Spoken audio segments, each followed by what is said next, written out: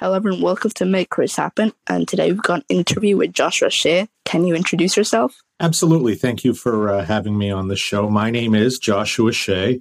I was a pornography addict for 24 years. I have since been clean for 8 years. And in that time, I have become certified as a pornography addiction coach, a trauma coach.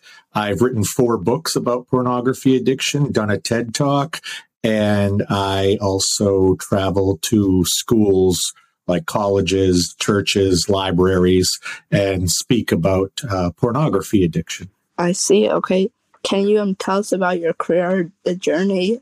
Yeah, it was quite interesting. I'd never set out to be like this. I was going all the way back to being a teenager. I was hired at my local newspaper when I was 17 years old in their sports department to write for them. And I absolutely fell in love with it. So the first 20 years of my career, I was in journalism. I worked as a newspaper writer, a magazine writer. I worked my way up to editor. And then eventually I started my own magazine company. And we had 3 different magazines that we created for the Northeast part of the United States. While I did that as well, I was also a city councilor in my town. So I was a politician and I did create a large film festival. So I was very, very busy. But one of the reasons I stayed so busy was because I didn't like to have downtime, because when I had downtime, that's when I looked at porn. That's when I also drank too much. I was an alcoholic. So I tried to stay busy with my career all the time. If I could be busy 24/7 doing professional things, I didn't have to worry about my addictions, but we can't all work all the time. So things got, as addictions happen, it got worse and worse over time. And eventually at the very end, the magazine company, I was one of 3 owners. I ran it on a day-to-day basis, but I was only 1/3 owner. And my drinking had got so bad and I was, not sleeping because I was watching porn all night. So my work really suffered. And eventually my 2 partners fired me from my job. And that was a real wake-up call that I needed to get help. My family also intervened and demanded I go get help. So I first went to inpatient rehab for the alcoholism. And then a little while later, I went to rehab for the pornography addiction. And I truly learned about trauma and about why I became the way I was. And it was all very fascinating to me. As a journalist, I love research and I love to learn things. So I learned as much as I could about this addiction and about addiction in general and about trauma. And as I kept learning, I decided it was time to write a book. So I wrote my first book, which was kind of an autobiography, memoir type book in, I think it was 2018. Might have been 17. I think it was 18. And that got a big response from people who had never heard a story about pornography addiction before, or they were a porn addict, or they were the wife or girlfriend or boyfriend or husband of a porn addict. So I started to get a lot of messages from people, and I realized that, there was something there. And I didn't want to go back to the world of journalism. I didn't want to go back to the hustle and bustle that I had before. So I was doing a lot of freelance writing, a lot of projects, and I started to learn more and I started to write more. And when the pandemic happened, I realized that I wasn't going to get paid to go give presentations anymore, and I needed that income. So I got certified as a coach in a couple different areas so I could begin coaching people.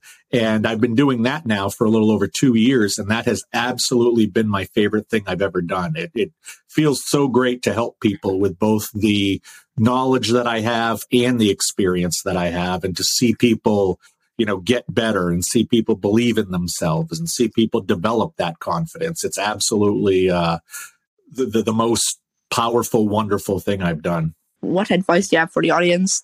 As far as pornography or as far as professional? As far as overall professionalism. Okay, yeah. Well, as far as overall professionalism, I think for almost my entire career, I was able to hide my addictions. Um, and I never really brought my family life into the office.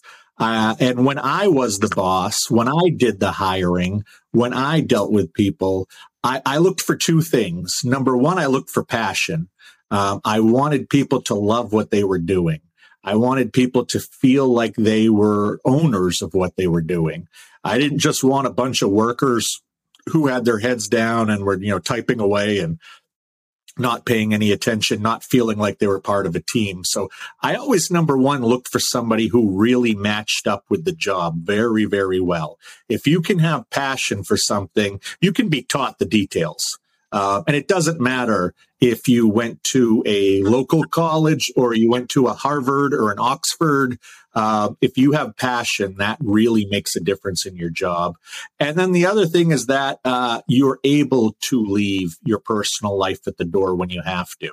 I understand people die, people go through divorces, people have problems with their children. All of this stuff does come up and you have to account for it.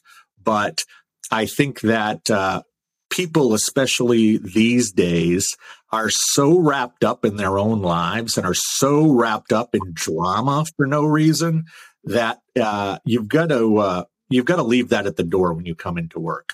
I don't want to know about problems with your husband or your wife. I don't want to, debate politics with you. I don't want to do any of this stuff. We're here to do a job. You need to be able to leave that stuff at the door. So that would be the two things I would say the most is, love and have a passion for what you're going to do.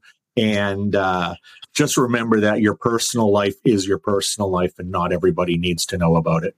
I see.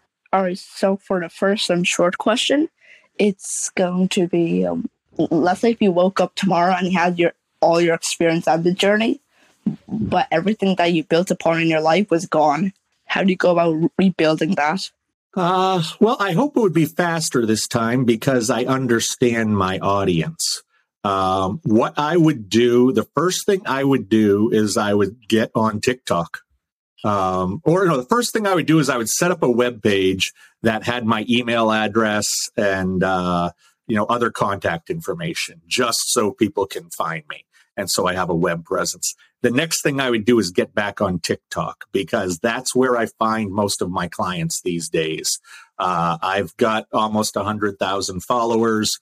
My videos have been viewed, I think, over 30 million times. And when I open up my practice for more clients, they almost always come from TikTok. So if I'm going to make a living, and that's the ultimate thing you need to do is remember that you have to take in one more dollar than you put out. And so I would do that first because that's how I make my money. After I had that in place and was making my money, I would probably go back and look for an agent who could book appearances for me at colleges or other places. I know a little bit about it, but I don't know a lot. And I don't want to learn that business. It's better to pay somebody 20 or 30% of what I make to do that for me. So that would be my next thing, again, to keep the money flowing in. And then I would, between coaching and appearances, I would try to do more writing. But I think that I don't think it would be too difficult to build back up to where I am. And that's ultimately because I don't have very much competition out there. There just are not many people who want to talk about porn addiction, especially those who have been porn addicts. So I'm very rare in this area. And that's an important thing if you're starting any kind of business, is to understand what your competition is. If your competition is meeting all the needs of an area, you aren't really necessary. For instance, let's say you live in a small town and it has 2 pizza restaurants. And if that's all it needs and you open a third pizza restaurant, nobody's going to show up because the demand is meeting the need. Unfortunately, or for me, fortunately, the demand for help in pornography addiction is so large. I could be coaching people 24 hours a day, 7 days a week, and still not see the same person twice in a month. That's how bad the need is for this. So I'm in an area that does not have much competition. And that absolutely is going to increase my chances of success. Despite the fact I am in a space where I help people, where I am a practitioner, where I do try to make their lives better, it still is a business at the end of the day. And thankfully, with very little competition, I can keep the money coming in and I can help people. So it's the best of both worlds. I see. Okay, for the second question, what's one inspiration quote that you live by? It's probably my favorite quote is by Friedrich Nietzsche. And it says that which is done out of love takes place beyond good and evil. And what that means to me is that sometimes you have to make very difficult decisions. And sometimes you have to make a decision that might look like it's negative on the surface, or it may look like it's hurting somebody. But if you're doing it for the right reasons, sometimes you have to do the wrong thing for the right reasons. And if that right reason is love, and you have to do something that might hurt somebody, if you have the right reasons in mind, it's okay. Hopefully they're not. Hopefully it's good. But there is no good and evil when it comes to love. I see. Okay. For the third question is, what's one book that has been inspirational to you? There are two, really. If you're talking about fictional book, I would say it is Stranger in a Strange Land by Robert Heinlein. It's the story of a guy who was raised on Mars and then came back to Earth. So he's a human, but he has some powers that the rest of us don't have. And he becomes kind of famous, and it's how he deals with the fame of being different. It's a really, really good book. I've read it a couple times in my life. And I think I read it when I was 18 the first time. I read it when I was 30, and then I read it again about 2 years ago. And every time it's meant something different to me. So I really love that as far as fiction goes. As far as nonfiction goes, I think one of the best books ever written is called The Power of Habit. And that author is Charles Duhigg. It is the best book to explain repetitive behaviors. Whether it's a habit or an addiction or a compulsion, it explains exactly why we do the things that we do and what the reward systems are, how to change them. And not just with the individual, it also looks at society and how society, acts as a group and has habits as a group. So it's absolutely fascinating to understand cycles and routines within people. So I think it can teach everybody a lot about themselves. So Power of Habit by Charles Duhigg would be the book that I would tell everybody on earth to read. If you could go back and change anything in your career, what would it be? At this point, I'll tell you, I don't know what I would change. I loved running that magazine business where we had 3 titles, but I was actually getting tired of that. And I was ready for a new challenge. I'm one of those people who I love to build a business. I love to get an idea. I love to get people excited about the idea. I love to get things going. But once things are running well, I kind of get bored with them. So I'm always, if I look at my entire life, I've always been involved in multiple projects. So I don't know if I would change anything about that. And I have to look at the fact that what I'm doing now today is helping people. I'm making enough money to survive. I feel good about myself. So I would love to raise my rates a little bit. I would love to have make a little bit more, make a little bit more money at this. But there's not a lot I would change, because if I changed anything, I might not be where I am today.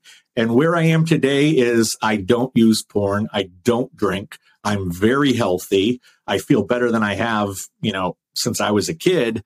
And I like where I am. So I don't think I would actually change anything for fear that I would be less happy than I am now. I see. One more question, and then we'll wrap this up. Sure. What's one subject that you've done in the past that kind of has been the most useful to you? Honestly, I think that some of my sociology and psychology classes I took have been the most useful. Because whether you are a publisher like I was, or a coach like I am now, or whether you are a plumber or a fireman or a policeman or a teacher or a lawyer or a doctor, the number one most important thing that you need are good communication skills. Can you explain to somebody what it is that's in your head, whether that's in writing or whether that's out loud? Can you get ideas across to people? Because ideas are what change this world. Ideas are what move things forward, not just in the workplace, but in the political world, in people's personal lives. If you can be a good to above average communicator, you're going to be fine. I remember when I was very young, 17 years old, working at the first newspaper job I ever had. And there was a guy there. He was probably 50 or 60 years old. He had worked all over the world in newspapers. And he said to me, you know, kid, if you know how to write and you can write in English very well, you can get a job anywhere in this world. And he's absolutely right. And I recognize that because I have lived in places like Tokyo and as a writer, and I've been all over the world. If you can communicate well, that's the skill that's going to send you further than anything else, whether you're communicating with your boss, whether you're communicating with an audience, whether you're communicating with your boyfriend or girlfriend or your mom or your dad. If you can be a good communicator, you're going to go so much further in this world. And I think I learned a lot of my communication skills in the psychology and sociology classes that I took when I was in college, even some of them when I was in high school. I read a lot, so I read about communication often. And I think that's really the key for us to get our world back on track, is to figure out how to communicate better with each other. Thanks, Joshua Shea, for being on the podcast. Well, thank you for inviting me. I appreciate it very much. And I just want to let everybody know, if you think that you have any issues with pornography addiction or any addiction in general, go get some help. If you're asking yourself if you have a problem, you probably do. Call somebody, get some help. And the other thing I want to let everybody know who may not be an addict is that you cannot spot an addict, a porn addict especially. Very easy to hide unless you're looking for it. So I have met men, women. I've met people as young as 14 and 15. I've met people as old as 75. Anybody can be a porn addict. Don't think that you're immune. Don't think that your child is immune. Don't think that your partner is immune. Anybody can be that way. So I do want to thank you very much for letting me come on your show. It is an honor. Okay, so this will be the end of the episode now. See you all in the next episode, guys. Goodbye.